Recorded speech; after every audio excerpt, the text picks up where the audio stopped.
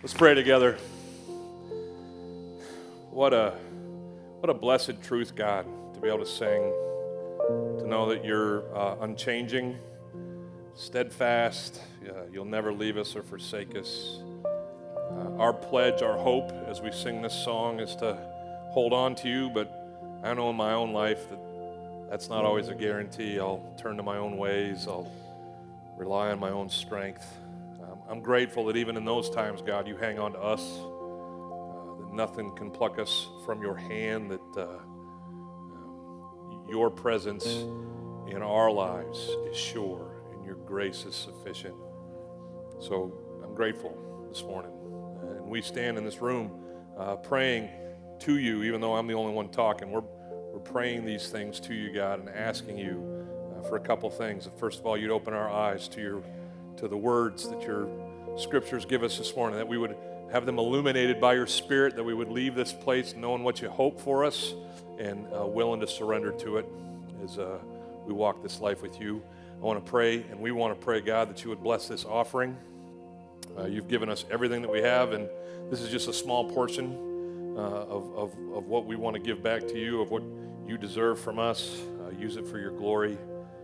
I want to pray over the families represented in this room, over the individuals, each one. You know their story. You know what's going on in their lives. I prayed this morning with people who are jobless for the first time in 30 years, with families who are falling apart. I've rejoiced with those who've gotten good news of a diagnosis. And we're all different stories, God, but you know each one.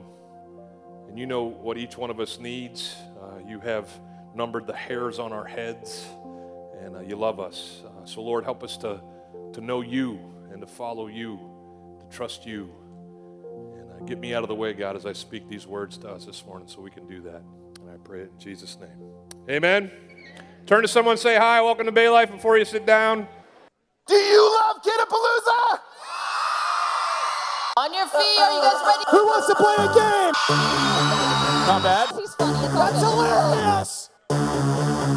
New York to LA. Ooh.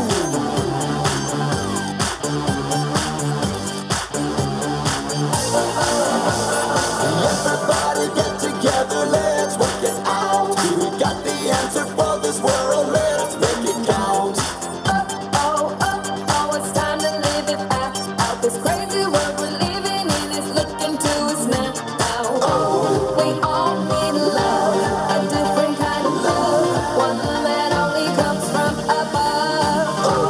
We all need love, a different kind of love, one that only comes from above.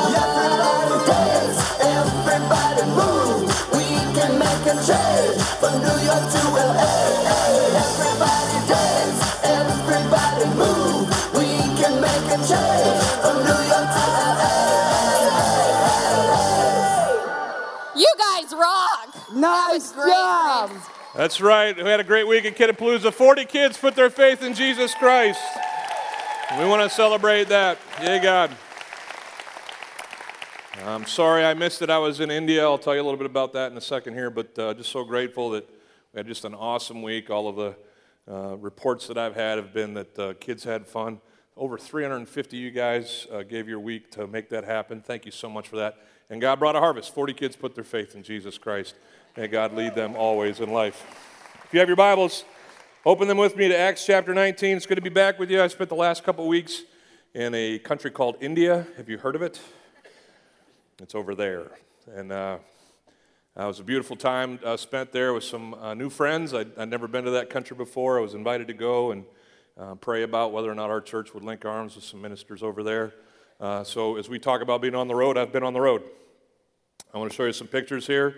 Just briefly, these are some of the pastors that I got to hang out with for a week and a half. They are a part of a ministry that the English words I can't pronounce, but they start with A-D and P, and they basically mean in English, Doors of Hope. They're part of Doors of Hope ministry, and they are a ministry that has been given the vision, the dream of planting 1,000 Christian churches in the state of Maharashtra, which is where Mumbai and a lot of the other big cities in India are there on the east coast of the country.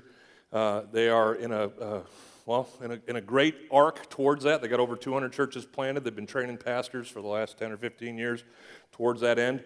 It's becoming increasingly difficult because the Hindu government in India is shutting the doors to Christianity wherever it can, and making it very difficult for the Christian faith to expand in that country. But they persist. They love the Lord, and they want people to love Him too. So just had some rich times of worship, got to preach in some churches, trained some pastors, but came back with a heart, not so much for Indian food, sorry if you're from there, but definitely with a heart for the Indian church and for the Indian people who are leading it. This guy right here, his name's G2. I always thought of the Gatorade drink, but his name is G2.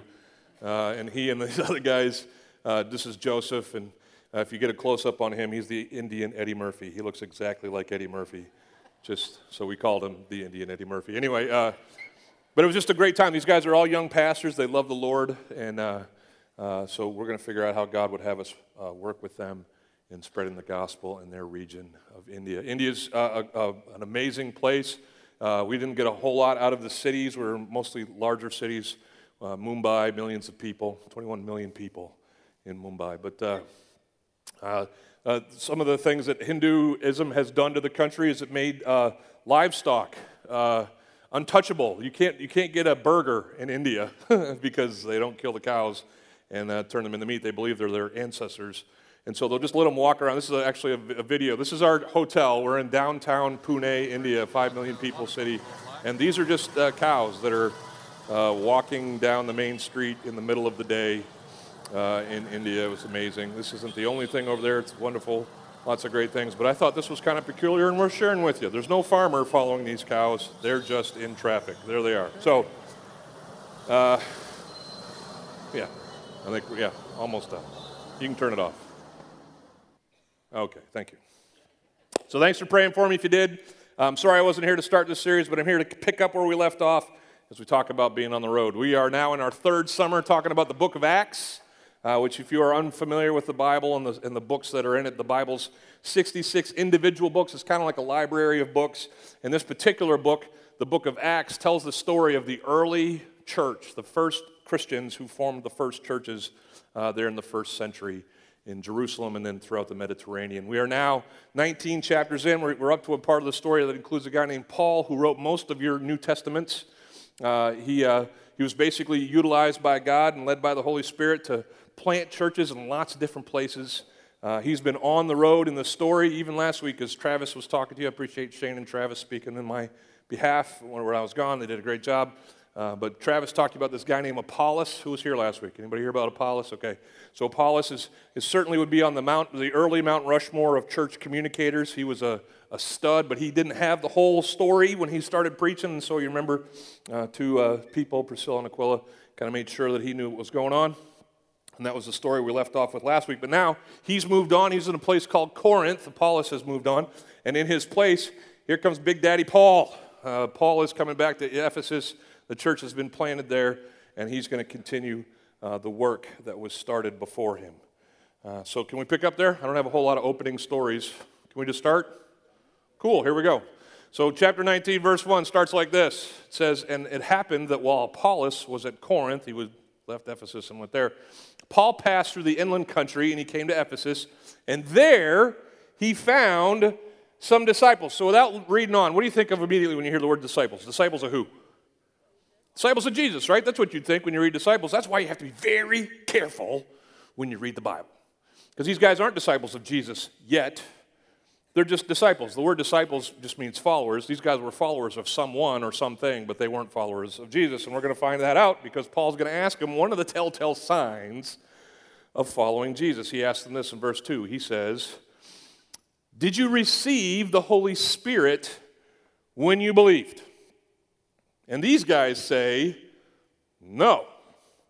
In fact, we haven't even heard that there is a Holy Spirit. What is this Holy Spirit that you speak of?" Can we all assume now that these guys are not followers of Jesus Christ? Here's one of the reasons you can't assume that. Because when you follow Jesus Christ, the Bible's very clear. At the point of conversion, at the point when you receive Jesus by faith and through grace, or by grace and through faith, I always get the prepositions wrong there. But anyway, but as soon as you find Jesus, guess what happens? The Holy Spirit indwells you. He comes into your life, and he is a part of your life. Now, some of you are like, "Okay, Mark, that's cool, but who's this Holy Spirit that you speak of. Depending on what church you might have grown up in, if you grew up in a church at all, he was either de-emphasized, right? Angry Baptists, we didn't talk about the Holy Spirit. Or overemphasized, the Pentecostal phase, the charismatic phase. You can kind of get overemphasized in those environments. We try to stay somewhere in the middle and make sure that the Holy Spirit is emphasized enough and not overemphasized in our faith. And so I want to just do like 10 minutes, if I can, on the Holy Spirit. Can we do that? It's about 2 seminary classes lasting a semester each, but I'm going to do it in 10 minutes because I'm just that crazy. Here we go. Everybody understand that God is 3 in 1? That we believe that God is 3 in 1. He is God, and God the. When you read the Old Testament, almost always you're dealing with God the Father. It's not that the Son and the Spirit aren't mentioned in the Old Testament, but when you read about the history of the Jewish faith and the Jewish people, you're dealing with Abba, with Yahweh, God the Father. When you come to the Gospels, almost specifically there, you're dealing with God the Son. It's the story of Christ and his arrival here on earth and his life and death and his resurrection.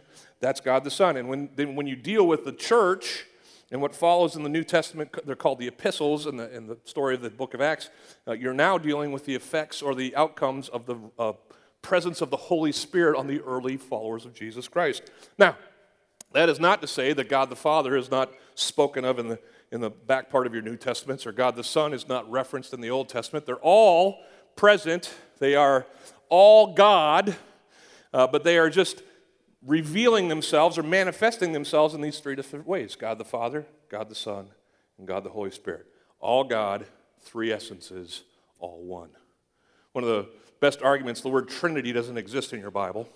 It's kind of a systematic theologian term that helps us understand and quantify what we see in the Scriptures about God and his nature. But we see the Trinity present, like at the baptism of Jesus. That's probably one of the more classic ones where you see the Trinity and the persons of God present in one place. God the Son goes into the water. He's baptized by his cousin John the Baptist, who we're going to read about in just a second. God the Father says, "This is my Son, in whom I am well pleased." Okay?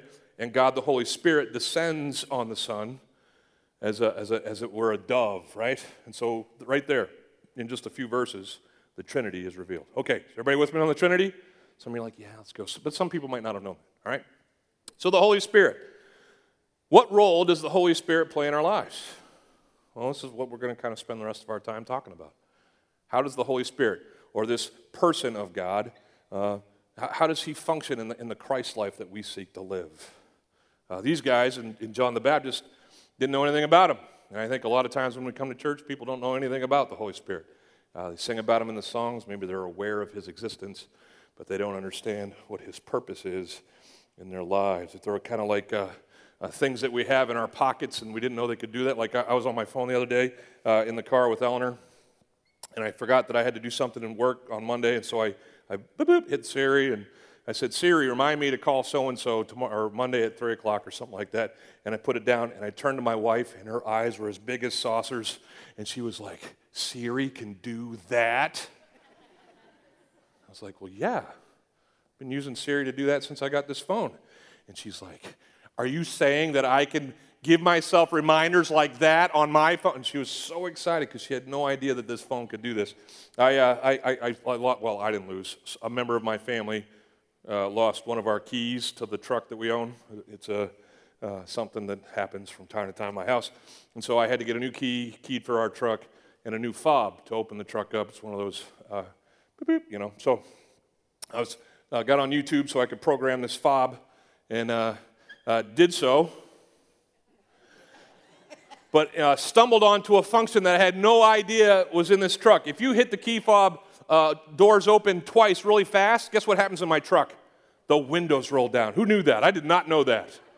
Oh, what a glorious thing. I mean, I don't need that, but how cool is that, right?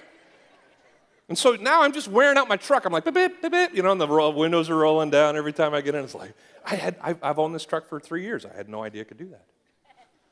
I feel like that's how, I'm sorry if I'm telling stupid stories, but I feel like that's how the Holy Spirit is with a lot of people at church. They have him. If you're a follower of Jesus Christ, he's in there. And he's not partially in there. This might not be the time to bring this in. I don't believe that there's second blessings or third blessings. I believe that when you get the Holy Spirit, he comes full on, full out. He's in there. You may not realize he's in there, or you may not be utilizing him in ways that he could be helpful to you. But the Holy Spirit, if you're a Christian, he's all in and he's all there. Are you with me? So let's talk about the Holy Spirit. Let's do some Holy Spirit 101. Who wants to do Holy Spirit 101? Anybody? 10 minutes. Here we go. I'm already 4 minutes into 10 minutes, but here we go. John the Baptist, who we're going to find out is a player in these guys' early discipleship, these guys that Paul's talking to in Acts chapter 19. John the Baptist knew about the Holy Spirit. He says, I baptize you with water for repentance, but he who is coming after me is mightier than I, speaking on the Messiah. His sandals I'm not even worthy to carry. He couldn't even carry this guy's gym bag. He will baptize you with the who? The Holy Spirit. And then he uses another qualifier, and with fire. He's basically saying, listen, I dunk in water. I get people ready. I tell people to repent, prepare you the way for the Lord. He's coming. Get ready for the Messiah's arrival. And so people are, expecting the Messiah to come. But I'm a water dunker. I'm just putting people in water and popping back out. When Jesus comes, he's not going to simply dunk us in water or call for that kind of obedience. He's going to, when we meet him and put our faith in him, he's going to baptizo. He's going to baptize us, which in its strictest form means to submerge. But it's also a meaning, the word of baptizo means to identify with. He's going to identify with or connect us to the Holy Spirit. And the Holy Spirit, the Bible tells us in other places, is going to seal us in himself. He's going to surround us by himself. That's like the picture of baptism. We go fully in. We are submersed in, surrounded by the Holy Spirit. It also says in 1 Corinthians 12 that we drink in the Holy Spirit, that he indwells us. It's this full encompassing of yourself, if you are a follower of Jesus Christ, by the Holy Spirit. He also calls him fire here. And that goes to the kind of the work of the Holy Spirit. The Holy Spirit's like a blowtorch. Here's what I mean. He's going to burn off the you in you and leave nothing but the Jesus in you in its stead. His role in your life is to convict you, as we're going to see, of sin, of righteousness, of judgment. He's here to convince you to be more like Christ and less like yourself. And he's actually going to be the blowtorch that burns that stuff that isn't Christ off of you. Some of you are like, ooh. No, but it's a good thing. It's a refiner's fire. It's a thing, or the thing that the Holy Spirit is sent to do in our lives. Jesus taught on the Holy Spirit on many different occasions, but here in this book of Acts, he's talking to his disciples as he's about to leave and head to heaven to prepare a place for us. He's going to resurrect and spend this period that we're awaiting his second return in glory. But he says to his disciples, don't depart from Jerusalem. While staying with him, he ordered them not to depart from Jerusalem, but to wait for the promise of the Father, which he said, you heard from me. You heard about this promise. Verse 5 says, for John baptized with water. Hey, that's what we're just talking about. But you will be baptized, and he says it here, with the Holy Spirit not many days from now. Well, if you keep reading in the book of Acts, what day is that? In Acts chapter 2, what happens? Starts with P, sounds like Lentecost. Pentecost. Who got that one? Way to go. Pentecost is this special day in the Christian faith. It's because it's the day that signifies the coming of the Holy Spirit into the church age and his investing the disciples with the power, in that specific case, to speak in tongues and languages that they did not know, to preach boldly the gospel, to the point that when the gospel had been preached by Peter, 3,000 people trusted Jesus in one day, and off the church went. It all that's not a word. Hinged on, let's do that. Can we do that? It all hinged on the arrival of the Holy Spirit. So what can we say about the Holy Spirit? Lots of stuff. 2 semesters of seminary worth. But let me say these things in the time that I have with you. Jesus was teaching his disciples about the Holy Spirit as he was preparing to head into Jerusalem and give his life. And in John chapter 16, verse 7, he's trying to convince them that it's a good thing that he goes away so that the Holy Spirit can come. He says, nevertheless, I tell you the truth.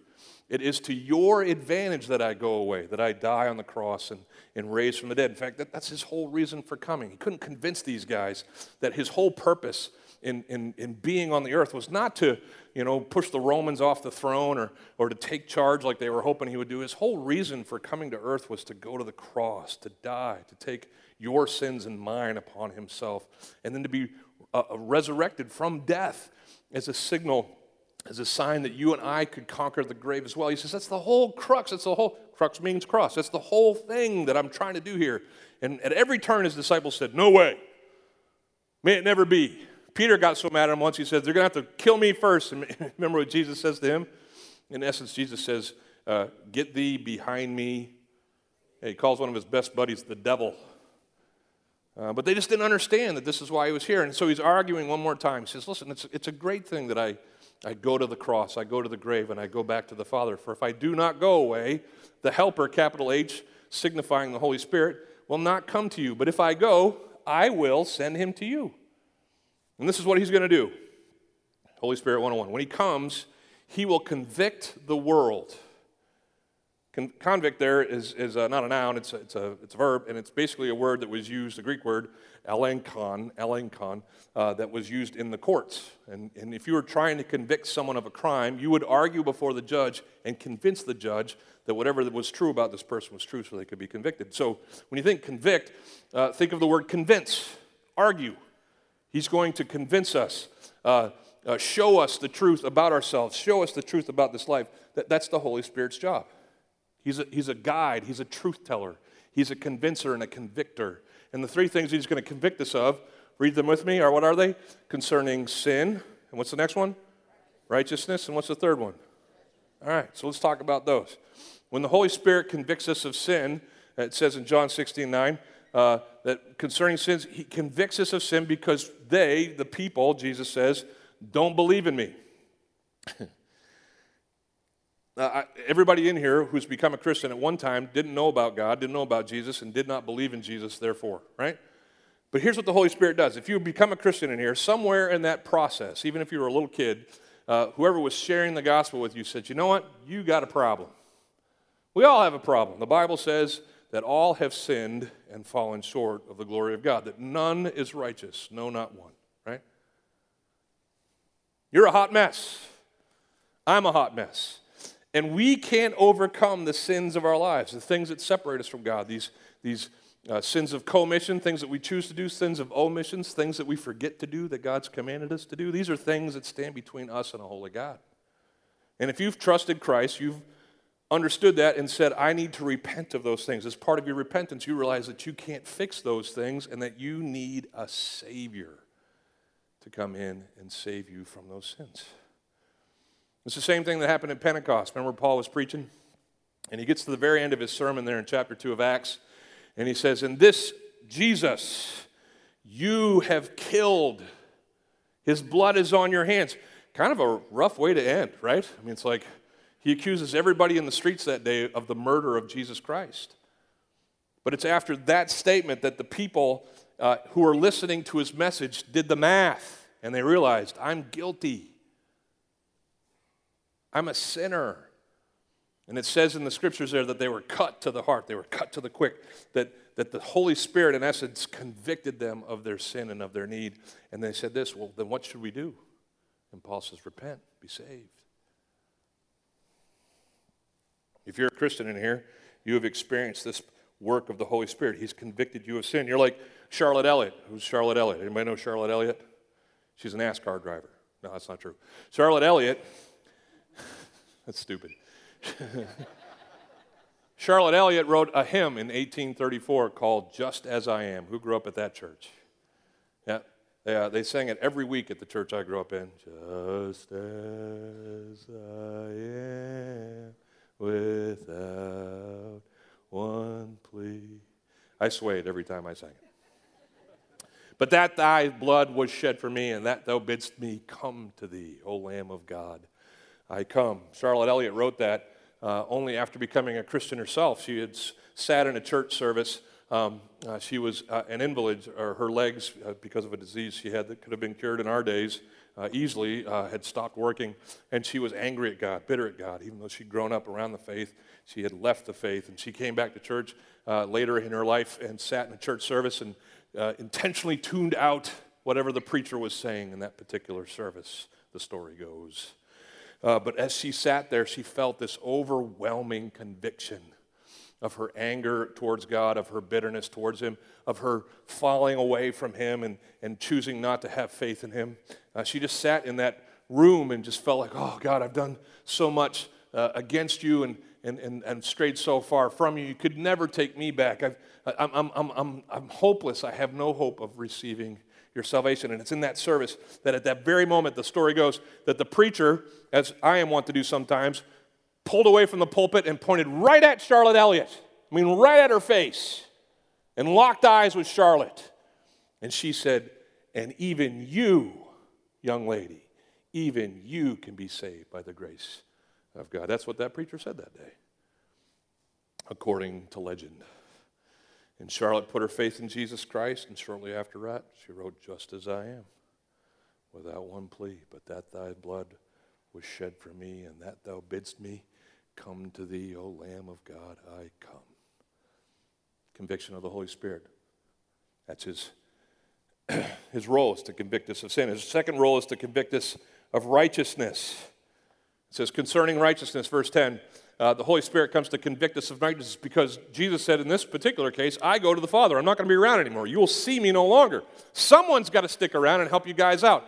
While I was in India, here's the deal. They took us into parts of Mumbai where slums had been built. And the way they built slums in Mumbai are they're cement buildings that are sometimes, well, at least one story tall, but a lot of times 2 stories tall. And the roads that they have in these slums aren't really roads. They're more hallways. Like you could never fit a vehicle down them. And so you're basically just walking down this series of, like a lot of times I had to do this to get down the spaces between these buildings. And the buildings are tall enough that you can't really see the sky, and you get far enough into this, 100-acre slum into these buildings, forget it. You don't know where you are. You don't know which direction the sun's pointing. You don't know anything. And it's just wall to wall, Indian people, and you're the one white guy. So here's my system. Oh, it is. It's true. Here's my system. We were there with some of our Christian brothers. And they were walking us through the slums, and here's what I did. I didn't touch them, but I just stayed right behind the Indian. That was the whole plan. Some of the other Americans had been there before, and they were all like, gung-ho, Davy Crockett being like, oh, walk through the slums. And I was like, hey, good knowing you. See you later, right? I'm staying with the guy who knows and sticking with him through this journey. Came the mantra. Oddly enough, in India, we had a mantra. Stick with the Indians. They know where they're going. Jesus had been this for the disciples up to this point. He says, I've physically lived with you. I've shown you the faith. I've shown you how to walk in the faith. You've seen me do miracles. You've heard me teach. I'm leaving. I've got to leave someone in my stead who's going to guide you. Going back to the phone, it's not unlike these maps apps that we have on here. It used to be that if we wanted to know how to get somewhere, we had to call the person, write down lefts, rights, left, rights, turn at the church, you're there, right? But now, all we need is an address. Beep, boop, beep, boop, right? And then we just let this voice on this electronic box turn left in 200 feet. In 2 miles, you will merge onto I-75. If you miss a turn, what do they say? Rerouting. Happy to help, right? You're a bozo. You should have turned there, but I'll keep helping. That's the role of the Holy Spirit in our lives, right? It's not the physical presence of God and the Son, but it's the spiritual presence. It's the voice. It's the God. In fact, Jesus talks about that a little bit later in this same teaching. In verse 13 of John 16, he says, when the Spirit of truth comes, when I leave and he replaces me in this guidance role, he will guide you into all truth, for he will not speak on his own authority. He's not going to be this rebel. He's going to always be in tune with the Father and with the Son. And whatever he hears, he will speak, and he will declare to you the things that are to come. Verse 14 says, he will glorify me, for he will take what is mine and declare it to you. He becomes our guide. The Holy Spirit wants to lead us into righteousness. If you have a faith in Jesus Christ today, there are things that God hopes for you, things that he hopes that you do, and there are things that he hopes you don't do. There are things that will glorify him in your life, and there's things that are going to glorify you and subsequently not glorify him. And the Holy Spirit's job is to prompt you in your conscience, in your prayers, in your thinking towards the things that will bring righteousness, things that will glorify God, and away from the things that will limit themselves in glorifying you. I'll talk more about that a little bit later. But the third thing I want to talk to you about is the third thing that Jesus says the Holy Spirit does, and that's that the Holy Spirit convicts us of current and coming judgment. Look what it says in verse 11 of John 16. It says, the Holy Spirit convicts concerning judgment because the ruler of this world is judged. Doesn't use the future tense, which I'm going to bring into this in a second, but he says the ruler of this world is judged. Now, if a pastor asks you who the ruler of the world is, who would you say he is? Satan, good. Some of you have paid attention to Scripture. A lot of times when a pastor asks you a question, you just say Jesus. And that would make sense because Jesus is King of Kings and Lord of Lords. Everybody agree with me on that? But for a time, in this era that we live in, God has, in his wisdom, allowed for Satan to have some power in the world that we exist in. He's also listed in other parts of Scripture as the prince of the power of the air. He's the prince of the present age. But here in this text, as Jesus is talking about the Holy Spirit, he says the Holy Spirit's going to come. He's going to convict you of sin. He's going to convict you of righteousness. He's going to lead you out of sin and into what will glorify God. But he's also going to convince you or convict you of the coming judgment or the judgment that has already occurred. Here's the great, this was so great. Satan thought that the cross was the judgment against Jesus. That if I could just kill the Son of God, it will show that he's a fraud, that he is not able to overcome me. I will be victorious, and I will be judged the winner, right? And so Jesus dies. He goes to the grave, and for that many hours, however many hours it was, 48 hours, whatever the next number would be, 3 days. Anyway, Satan's probably feeling like, buh, buh, buh, buh, buh. He's feeling strong, right? But then Easter comes. And Easter morning, the stone in front of Jesus' grave rolls away. And Jesus walks out and says, "Ha! I'm the winner. And you are judged to be the fraud that you are." Jesus says that. The judgment is coming for the prince. It's here. The prince of this world, the ruler of this world is judged. We know from Revelation and other parts of Scripture that the ruler of this world is going to be judged again. Jesus is going to come back, or we're going to go to him, whichever comes first, but there's going to be an end to this world, and when the world ends, Jesus is going to come back. You know what he's going to do then? He came first to save.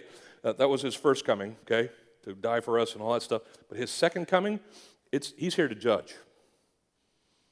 And he's going to look at every one of us, and he's going to say, well, ask just a couple questions. He's not going to ask you how much money you made. He's not going to ask you what you did at your jobs, who you married, who you loved, all those things. Those are great. Don't get me wrong. Do those things. Enjoy those things. Honor God in those things. But when he comes back, here's what he's going to ask you. He's going to say, hey, did I know you? Did you know me? Was your faith in me and in me alone to save you from your sins?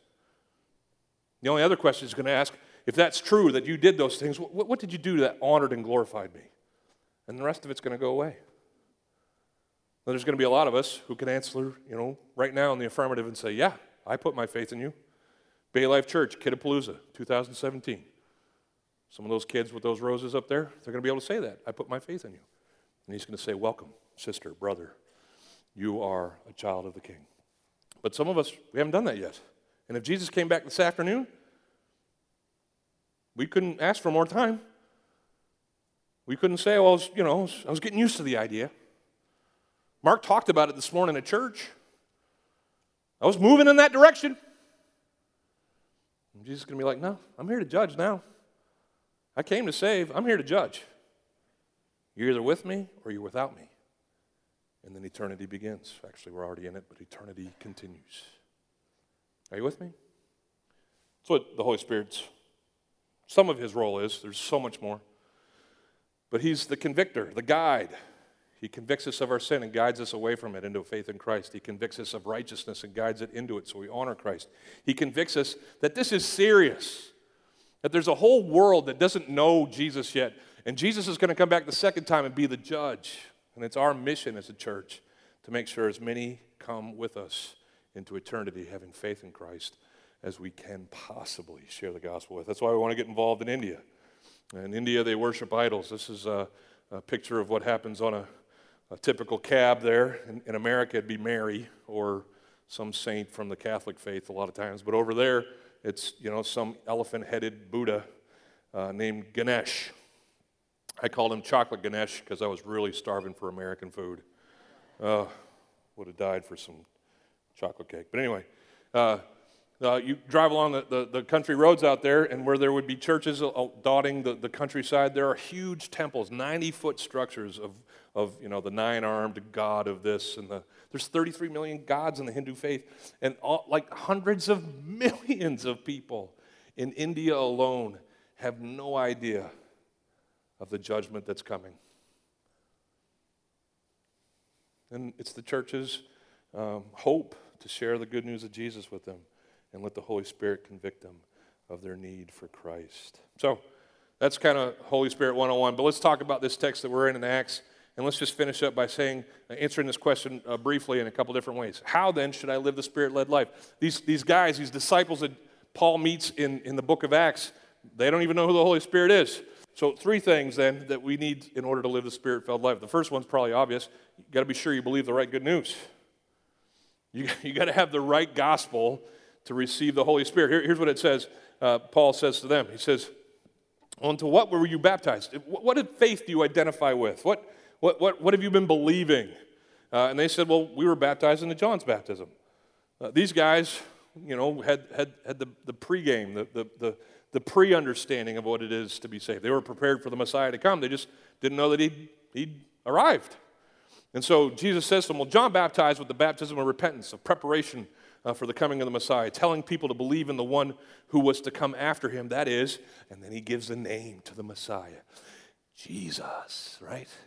And we don't have the whole story of the conversation between Paul and these guys, but he must have explained the gospel to these guys. He must explain that Jesus came. He was born in Nazareth. Nobody saw that coming. And he came, he was just a humble carpenter, but he did these incredible miracles, walked on water, fed 5,000, blah, blah, blah, blah. And then he went to Jerusalem, and during Passover, he died. Like he was killed. He was crucified on a Roman cross, but he didn't stay dead. And he explained the whole gospel, and it's in him that we put our faith. It's in him that we've been awaiting the arrival, and that's what these guys heard and believed. It says, verse 5, on hearing this, on hearing this, they were baptized in the name of the Lord Jesus. Back in those days, and it still should be in these days, if you put your faith in Christ as an inner decision, as an outward expression of that inner decision, you get baptized. And so we assume it was Paul, but Paul took these early disciples of John, shared the gospel with them, they trusted in Jesus, and he dunked them and identified them with the person of Christ. We can assume that they were earnest, they were interested. They struck a conversation with Paul because he worshiped the Jewish God Yahweh, and so did they. But they just hadn't gotten the full story. That's what happens in churches all the time. You might be sitting here thinking, well, I'm a Christian. I'm American. We're all Christians in America. I mean, somehow. I'm a Christian. My parents are. It's genetic. It just gets passed down. It's DNA. I'm Christian. I'm at church. I mean, that's where Christians go. Ipso de facto, Christian. But none of these things make it. I'm Christian, I'm good. Whatever that is. We got all these things in our head that we say, well, I'm Christian. And I would submit to you that all of those things I just described make you Christian-y, but not necessarily Christian. Those who have the right gospel, who understand it's not by my works, it's not by my location, it's not by my genetic material, it's by my faith that I am saved. It's by grace and through faith, not by works, so that no man can boast. Too many people get the half message. In 1815, England and France were locked in a battle that was basically going to be the determiner of both countries' future. It's called the Battle of Waterloo. This guy Napoleon was fighting for the French, and this guy named Wellington was the general for the English. And the way they got news out back then is someone would go up on a huge tower in London, and he would wave flags. It was called semaphores. It was basically variable signs, like early in course Morse code. And so the battle raged, and everybody was waiting for news about who the victor was. And so finally someone goes up, everybody in London's looking, and this guy starts waving his flags. And he spells out the words, Wellington, defeated. And then this huge fog rolls in, and no one can see the flag waver anymore. And so all of England has people watching and interpreting, and they get the message, and it spreads like wildfire that Wellington was defeated, the French have won, and things are going to change in London. But then the sun came out, and the fog lifted, and the flag guy was still up on the tower. And people are like, wait a minute, he's not done. So he starts the message again. Wellington defeated the French. And they got the whole story, and it changed the whole thing. And when you hear the gospel and understand the gospel fully, it changes the whole arc of your life. If you want to be Spirit-led, you got to receive the Holy Spirit. The only way to receive the Holy Spirit is to truly have faith in Christ and to be saved from your sins by what he accomplished on the cross. The second thing is if you're going to live the Spirit-led life, you got to let the Spirit lead. Everybody say, duh. Yeah, but you got to do that. You got to let the Spirit lead. Look what happens with these guys. When Paul laid his hands on them, the Holy Spirit came upon them, and they began speaking in tongues and prophesying. Now, depending on which church you grew up in, that might be taught in different ways. In the charismatic faith or a charismatic experience, they're going to see this as a second blessing, that Paul baptized them. They were found to have faith in Jesus Christ, and then he put his hands on them. And as soon as he put his hands on them, the Holy Spirit started flowing in miraculous ways to where they could speak in tongues and prophesy. Certainly that did happen. I'm not disputing that happened, but I'm not saying that that's normative. In fact, there's only one other time in the book of Acts that there's a laying on of hands and that the Holy Spirit is manifested in this way. It's certainly not something that was expressed every time someone trusted Christ, but in this particular instance, absolutely, it happened. Okay? I grew up in churches that were called cessationist churches. They basically said that the sign gifts that we read about in all the story of the book of Acts, with people speaking in tongues and all that stuff, they were for a period of time in the early church, and they ceased to exist after the early church had been established. The early church didn't have scripture. The early church didn't have church tradition. They needed all of these miracles to affirm what the disciples were saying and teaching, and so these sign gifts were manifested in those periods of time alone. After that, they were done, and they weren't meant to be used anymore. That's where I grew up, okay? Other people grow up in a faith that says the sign gifts are for now. And in fact, in some places, which I think are a little bit more overcooked in their understanding of sign gifts, they say that if you don't experience the sign gifts, you haven't experienced the Holy Spirit. And the Holy Spirit isn't yours until you speak in tongues or until you prophesy. I don't see this anywhere in Scripture, but they twist some things to make it work that way. Guess where I am now? Anybody want to know where I am, where your pastor is in this theology? I have adopted the whatever theology. Here's why.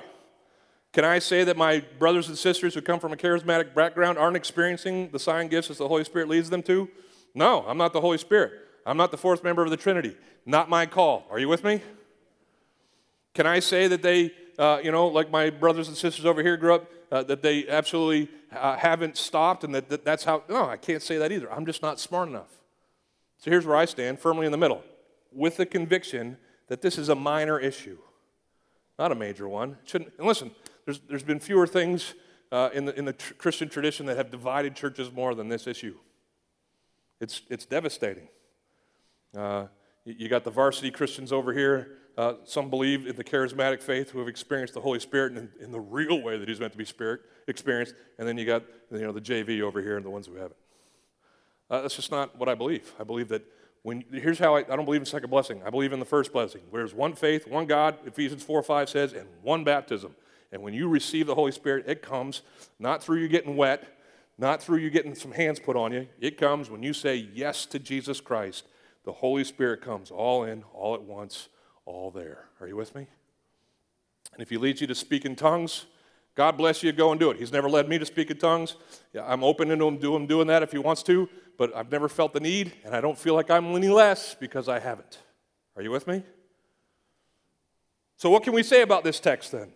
It's not a commentary on whether we should be experiencing sign gifts or not. What is it? It basically says when the Holy Spirit comes into your life, it should show up. When you make a decision for Jesus Christ, some stuff should change. You should look different. The Holy Spirit should be in charge. Tristan, come on up here. Here's how a lot of times it happens. Everybody welcome Tristan. He's a fine young man, plays football at Bloomingdale High School. He's well-groomed. He showered this morning. You're going to be the Christian. Yeah. Okay? All right. How you doing, bro? Good. Good to see you. In this example, Tristan is you guys. Tristan the Christian. Hey, that worked out great. Appreciate you doing that. I obviously am the Holy Spirit. All right, here we go. Maybe not. So here's how it happens. So when Tristan puts his faith in Jesus Christ, I come aboard, right? You can put your arm around me. Let's be friendly. Here we go. So here we go. And this is how a lot of us picture the Christian faith. Christian and Spirit go through life.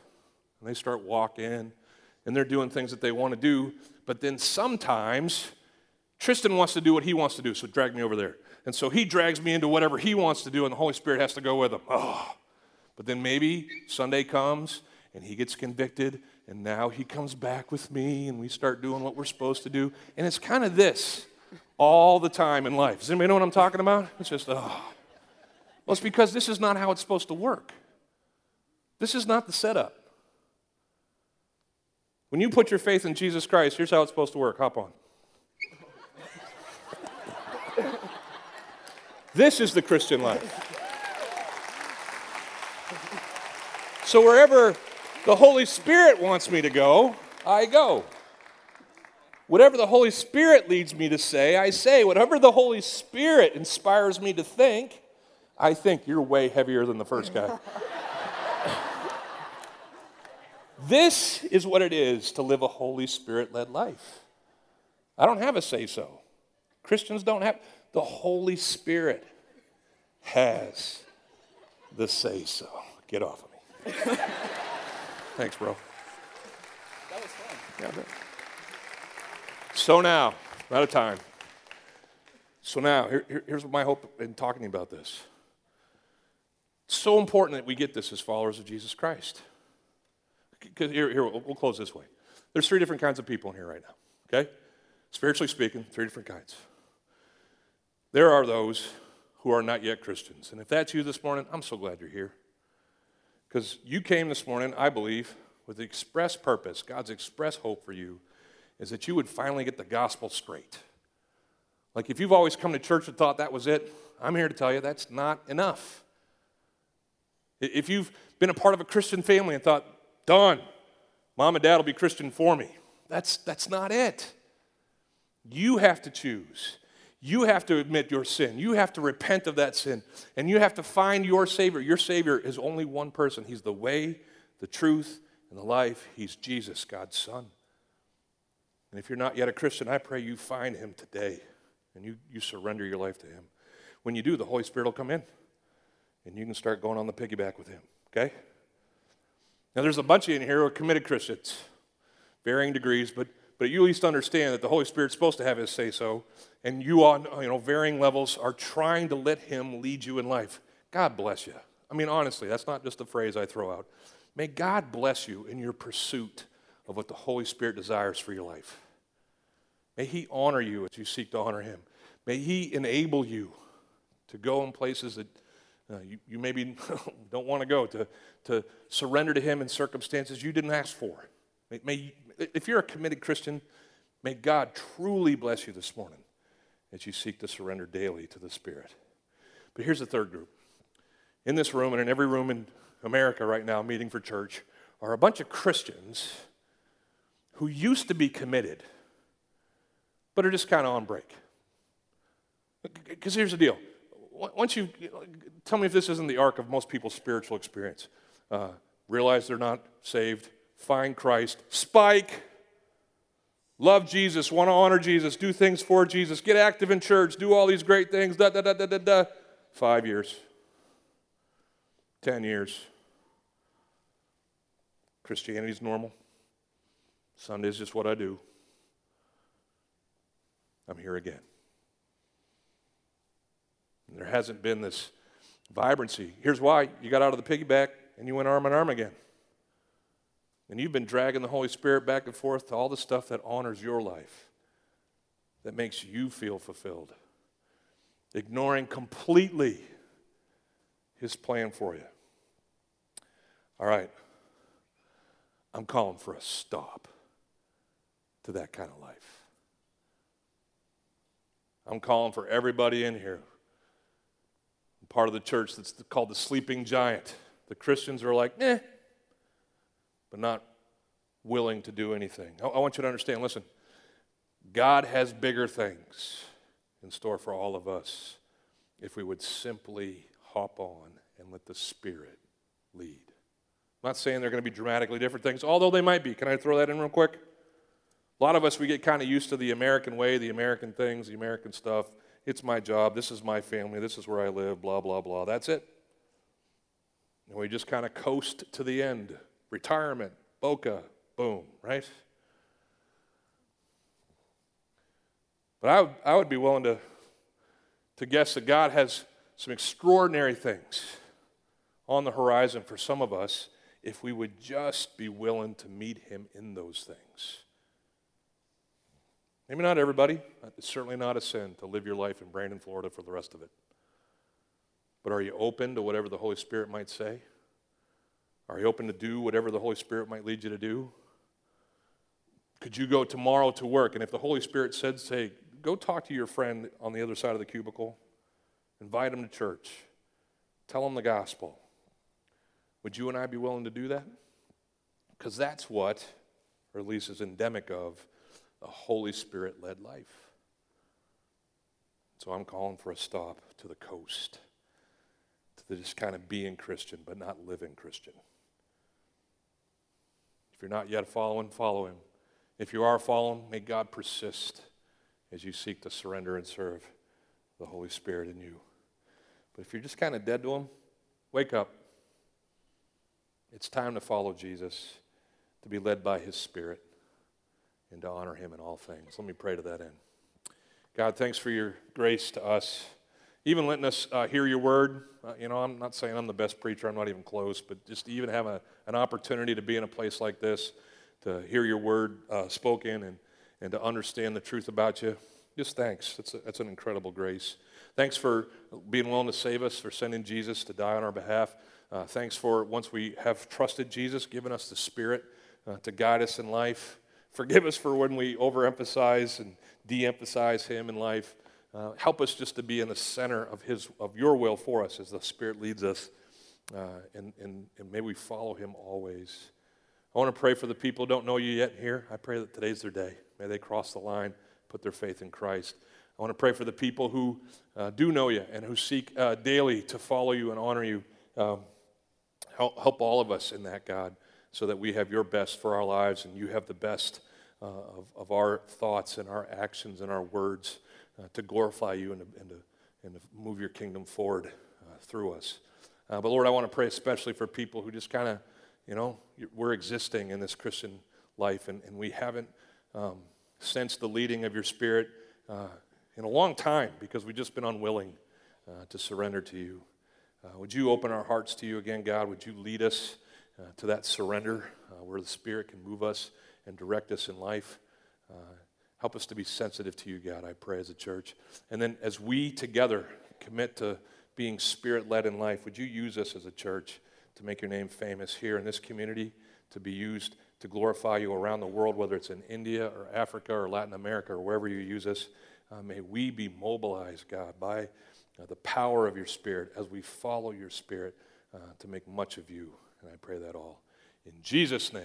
And everybody said, amen.